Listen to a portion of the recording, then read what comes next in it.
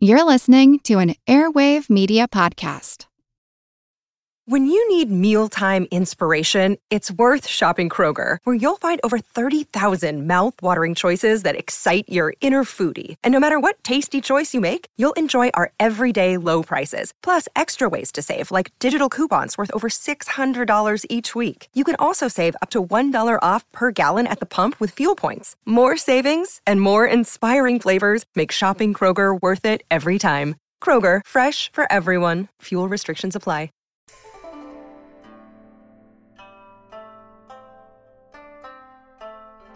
Hello, and welcome to the History of China. Episode 2, 5 Emperors, 12 Islands. Last time, we ended with the reign and eventual passing of the final mythical sovereign, the Yellow Emperor Huang Di, in 2598 BCE. Today, we'll explore the second stage of China's prehistoric origin story as it begins to traverse the chasm between mythology and what we begin to consider historic fact. That is, the period of the 5 great emperors. As with the 3 sovereigns, we have a bit of a historical disagreement over how many 5 emperors there actually were. All individual lists, of course, have the correct number, that is, 5, but there is some disagreement over who's in and who's out. In all, we get 6 main contenders. So, as with last episode, we'll be fair and take a look at all of them. We start then with the Emperor Xiao Hao. He's kind of our odd man out in this story, as only a minority of sources, albeit a sizable one, include him as one of the 5 emperors. We'll discuss more on the why of that in a little bit. In the traditional oral mythos, Xiao Hao was born of the union of a weaver goddess and the planet Venus as they floated together along the Milky Way. As such, it's quite appropriate that his name can be translated as Child of the Summer Sky.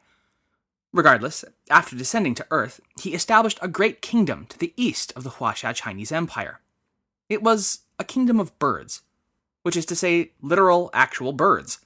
His Lord Chancellor was a phoenix, his Minister of Education a hawk, and his Prime Minister a pigeon. Because, after all, why not? Upon the death of the august Yellow Emperor, however, he left his bird kingdom to his son and assumed the Western throne. However, there is a somewhat more grounded, let's say, version of Xiao Hao's reign. Rather than the product of some cosmic one-night stand, this version tells us that Xiao Hao was the oldest son of the Yellow Emperor. Xiao Hao would become the emperor in, at least according to our timeline, 2597 BCE, upon the death of his father, Huang Di. Over the course of his reign, he would expand relations with, and eventually politically incorporate the territory to the south of the main Huaxia Empire, belonging to a people called the Lolo, or the Yi. Though they would recognize the dominance of Emperor Xiao Hao, they remained a largely culturally autonomous people ever after, having never submitted to full integration with the burgeoning Huaxia collective. In fact, even today, the Yi people are recognized as a distinct minority people within China itself. They remain primarily herders, farmers, and nomadic hunters in the difficult, mountainous regions of southeast China, including what today includes most of Sichuan, Yunnan, Guizhou, and Guangxi provinces, as well as northern Vietnam and Thailand. Their estimated modern ethnic population is somewhere around 7.8 million. As emperor, Xiao Hao's rule was largely peaceful and uneventful. And that's good for him, but kind of sparse for us. So we'll move on. His son, named Jiao Ji, proved himself dishonorable and unfit to rule, and so Xiao Hao wisely sought out a more suitable candidate to succeed him. We'll come to see that this will be one of the defining aspects of the period of 5 emperors, and one of the main reasons it's not remembered as a dynasty as such. Unlike the dynastic successions that will follow, the 5 emperors period is marked by a distinct lack of primogeniture succession, or even direct father-to-son succession at all. Although our 6 rulers today are one and all the blood of Huang Di, only one is going to end up being the son of the previous emperor, and him not even the son who had been selected to rule. While we'll later be discussing the emperors and kings of China in terms of successive lines, right now it's kind of more of an erratic zigzag. These guys were more concerned with the actual fitness to rule over bloodline and birth order, a state of affairs that would not be repeated in a significant way in the Middle Kingdom for about, 4,500 years thereafter, and yet some still wonder why we call them sage kings. Xiao Hao ruled over his expanded empire for 84 years. As mentioned, he denied his son the throne and instead selected his half-brother's son, Zhuan Shu, to succeed him. He then died in 2514 BCE. There is, however, another vein of historical thought, specifically in the Shiji, asserting that Xiao Hao never ruled. Instead, there was a period of extended interregnum between the death of the Yellow Emperor and the eventual election, yes, you heard that right, election, of Zhuan Shu to the imperial throne. Despite this seeming schism in the quasi-historical record, fortunately we can all reconcile with the universally recognized successor, or not, to Xiao Hao, Zhuan Shu. Zhuan Shu was the Yellow Emperor's grandson, the progeny of one of his younger sons, Chang'e. Though there remains the theory that he had been elected after a period of interregnum, the main narrative sticks to the tale that he was raised by his uncle Xiao Hao to be his assistant starting at the age of 10. Thus, learning the intricacies of the court system and what it took to govern, Zhuan Shu would become the heir and eventual successor to the throne 10 years later, when his uncle died in, again, 2514. Emperor Zhuan Shu's reign, like his predecessors, was largely free of strife. Having been an adept student of astronomy his whole life, in the 13th year of his reign, he reformed the calendar, based on detailed observations of the movements of the celestial bodies overhead. In addition, he initiated a series of religious reforms aimed at discouraging the still prevalent local shamanism in favor of a more general, and thus state-controllable, system of worship.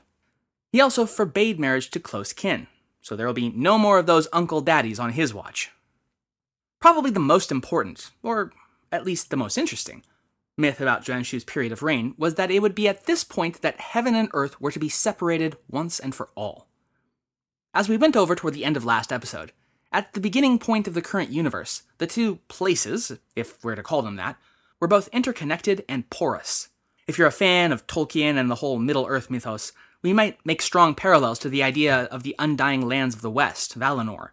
In Tolkien lore, initially this literal land of the angels and Eternals could be reached by ship, until that proved itself to be a tremendously bad idea, and the Valar moved Valinor so that it could never again be reached by non-magical means.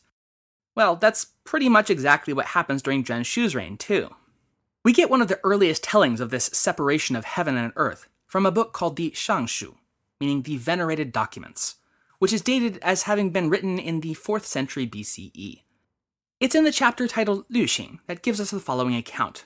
Quote, "We are told that the Miao people created oppressive punishments which threw the people into disorder.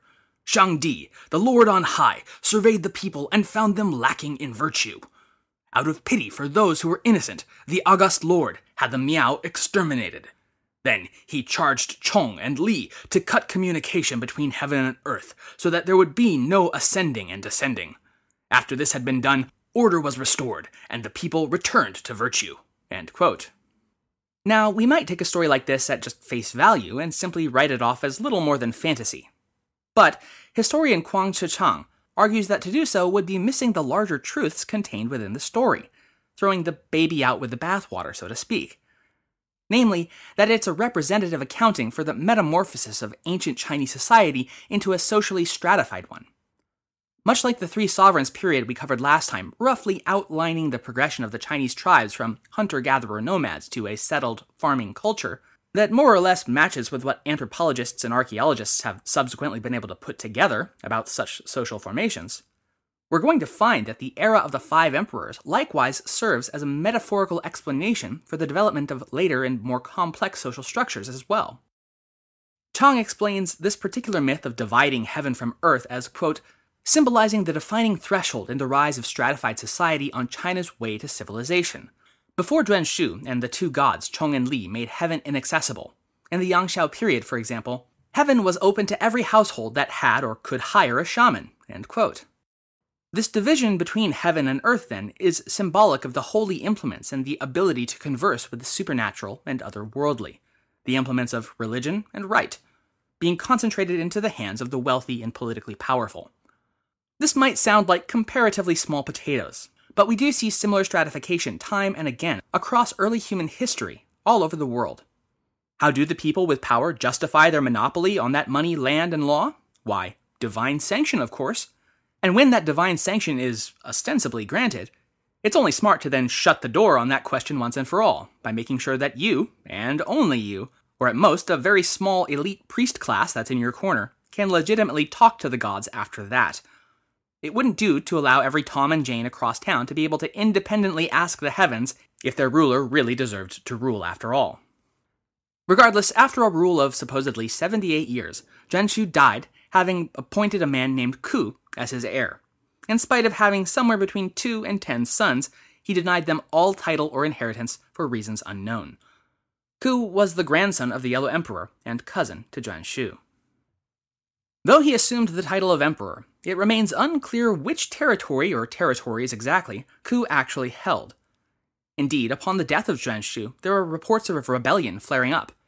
The leader of this rebellion was a descendant of the old deposed Flame Emperor, whose aim was usurping the throne from the heir apparent, Ku. This ember of rebellion, however, was swiftly stamped out by Ku's army, who then wasted no time formally ascending to the throne. Emperor Ku had interesting travel arrangements, which varied by season. During the springs and summer, he opted to travel rather conventionally by horseback. Through the winter and fall months, however, he really brought on the flair by traveling on dragonback. Though Ku had proved his battle bona fides in putting down the would-be usurper's rebellion, he proved himself much more a lover of arts than of war.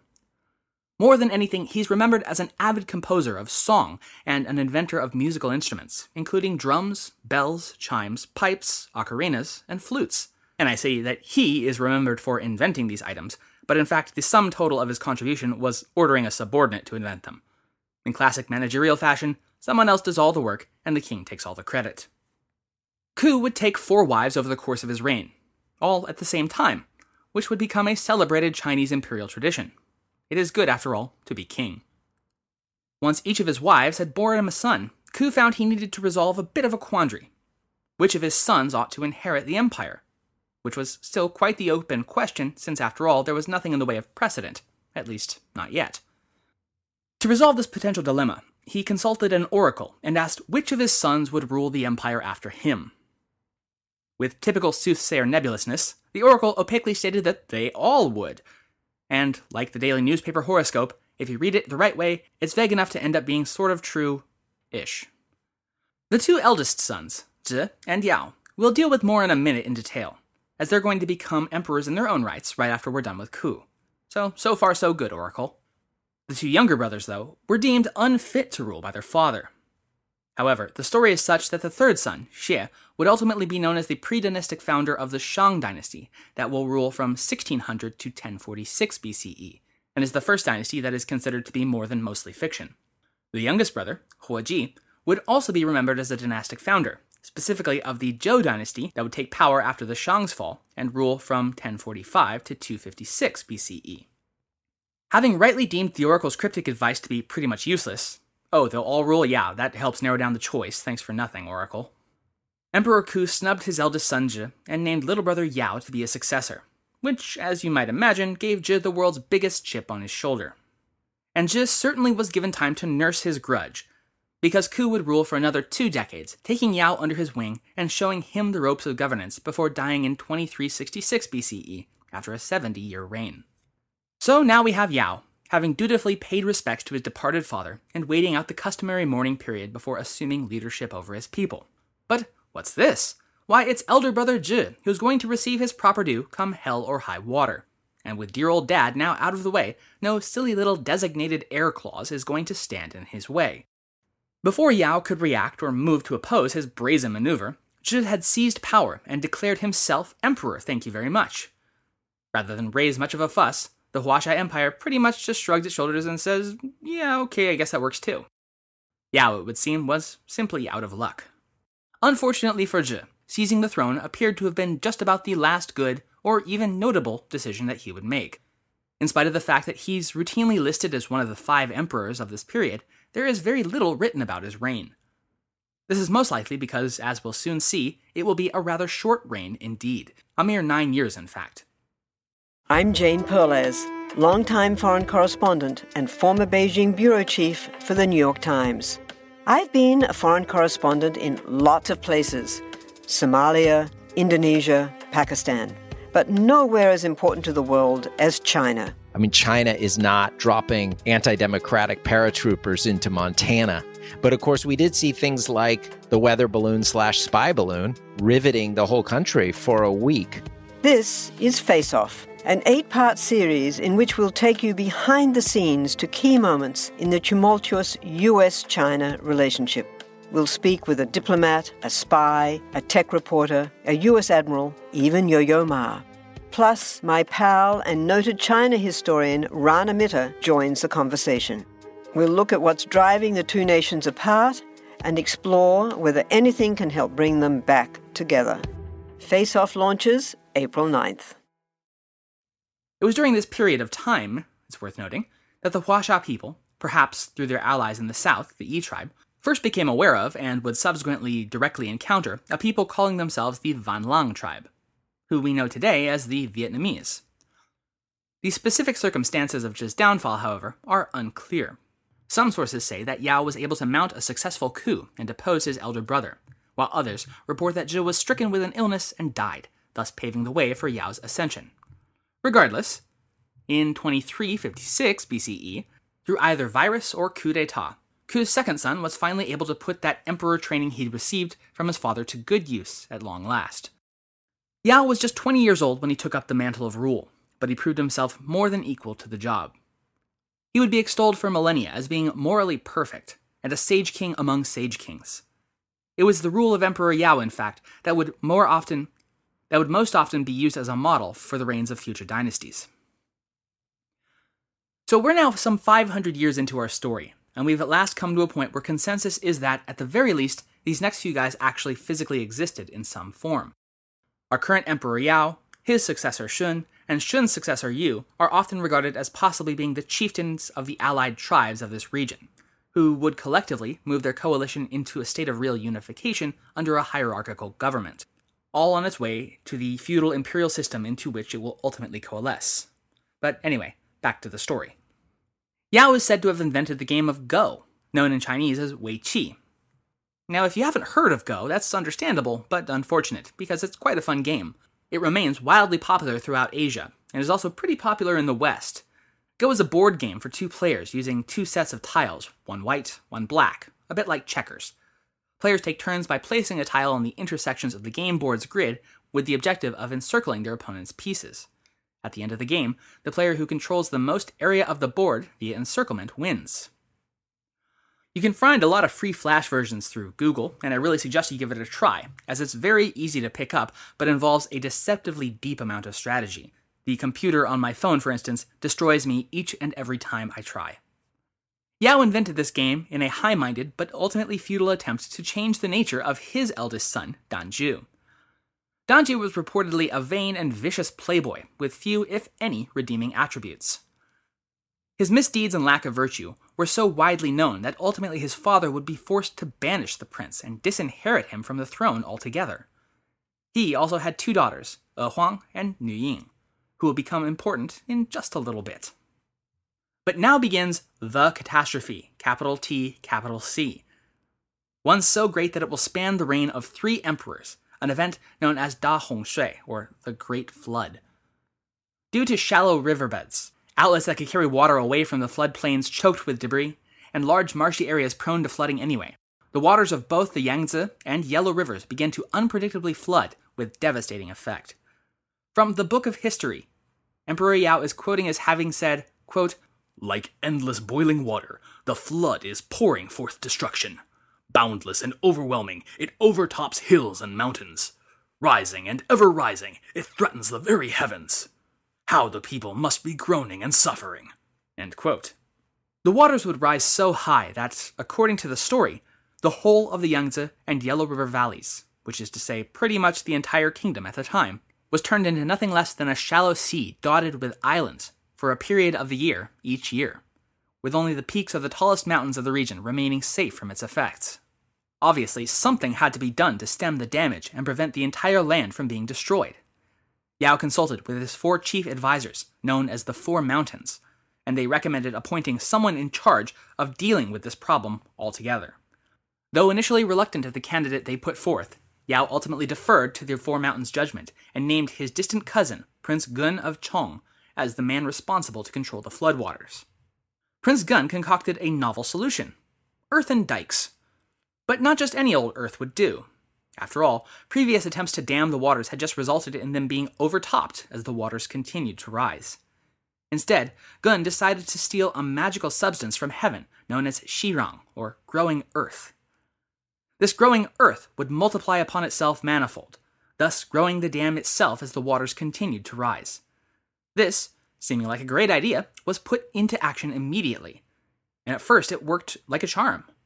But after a time, it became clear that A, dams were only a stopgap measure that was doing nothing to stop the underlying problem, and B, earthen dams, even ones using magical mud, are not foolproof against raging torrents of floodwaters coming year after year. It wasn't long before the dams sprung leaks or even collapsed, resulting in still more devastation and social unrest. Emperor Yao, now an old and increasingly weak man, took the dam's failures as a sign that he should bow out. Or at least that's the traditional version. Many modern Chinese historians, such as Sarah Allen in her 1981 book, The Heir and the Sage, dismiss what I'm about to tell and instead chalk up the transfer of power to a far more sinister series of backroom plots against the reigning emperor of the day. The traditional story goes, though, that at first he attempted to abdicate to his advisors, the Four Mountains, but each refused him in turn. Once again, however, they had a recommendation for the emperor, nominating yet another distant relative of Yao for the job, a man who until this point had been living in relative obscurity, Prince Shun. By this point, though, Yao was rather wary of the mountain's recommendations, and so he resolved to test drive Shun before committing to anything. To begin with, he installed Shun as the governor of a small prefecture and married his two daughters, Er Huang and Nu Ying, to him. Like their descendant brother, the two sisters had grown accustomed to living a life of extravagant luxuriousness. But their husband, Prince Shun, convinced them to live as he did, simply, and willing to work alongside their people.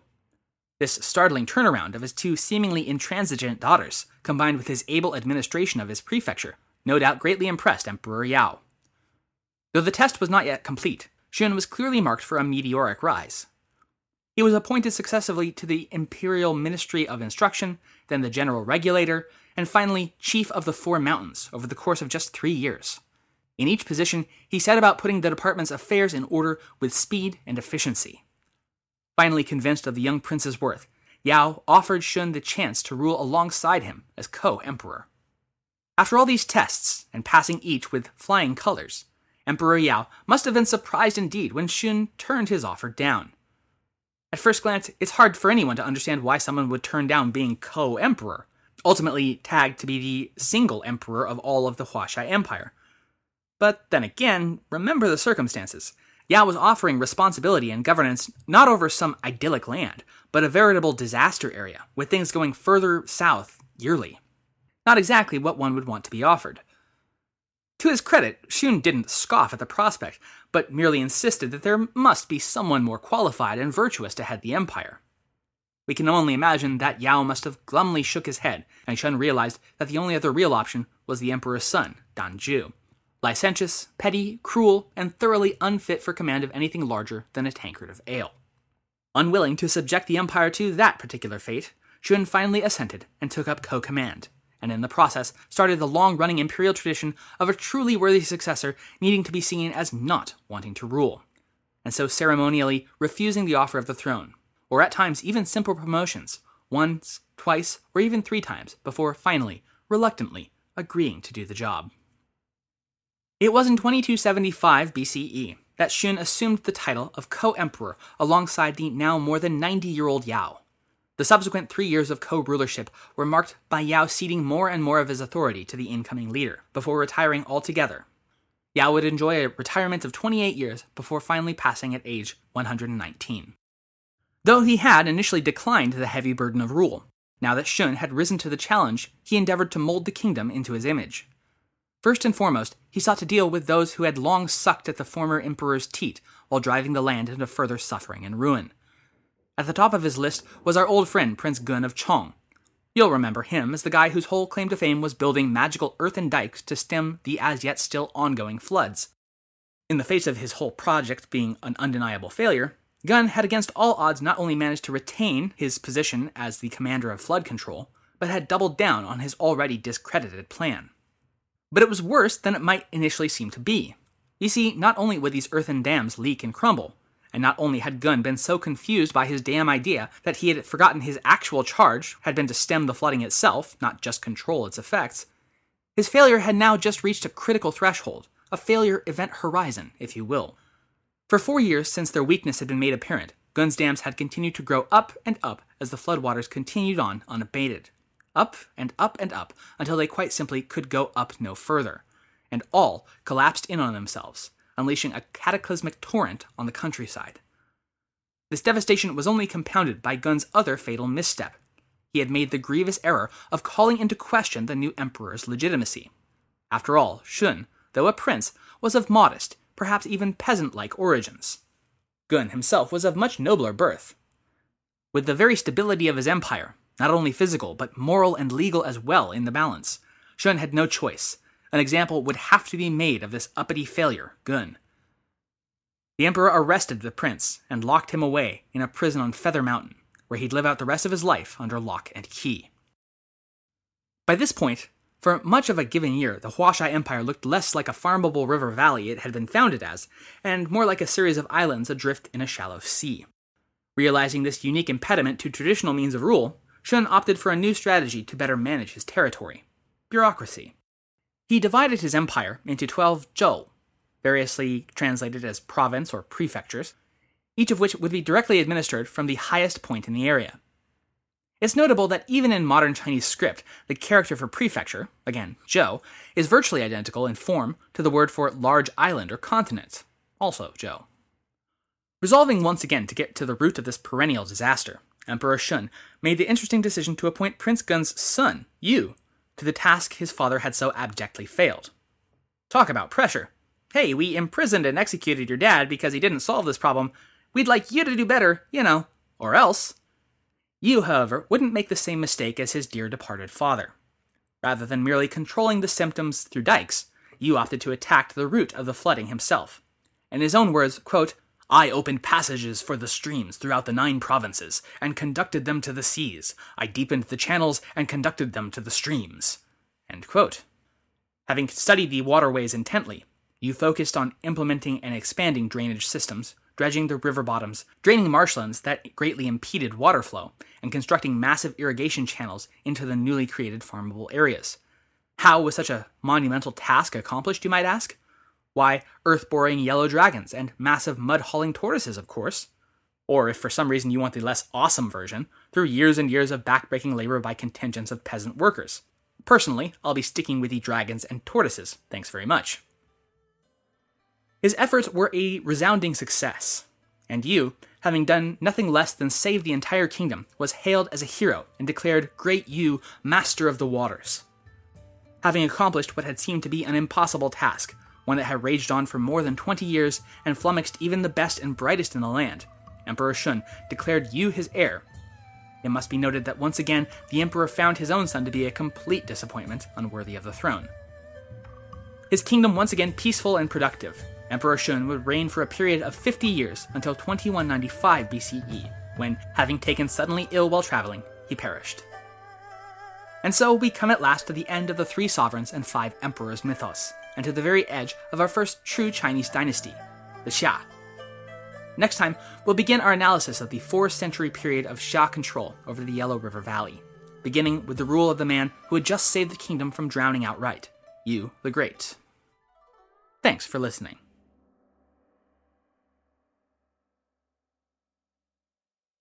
The French Revolution set Europe ablaze. It was an age of enlightenment and progress, but also of tyranny and oppression. It was an age of glory and an age of tragedy.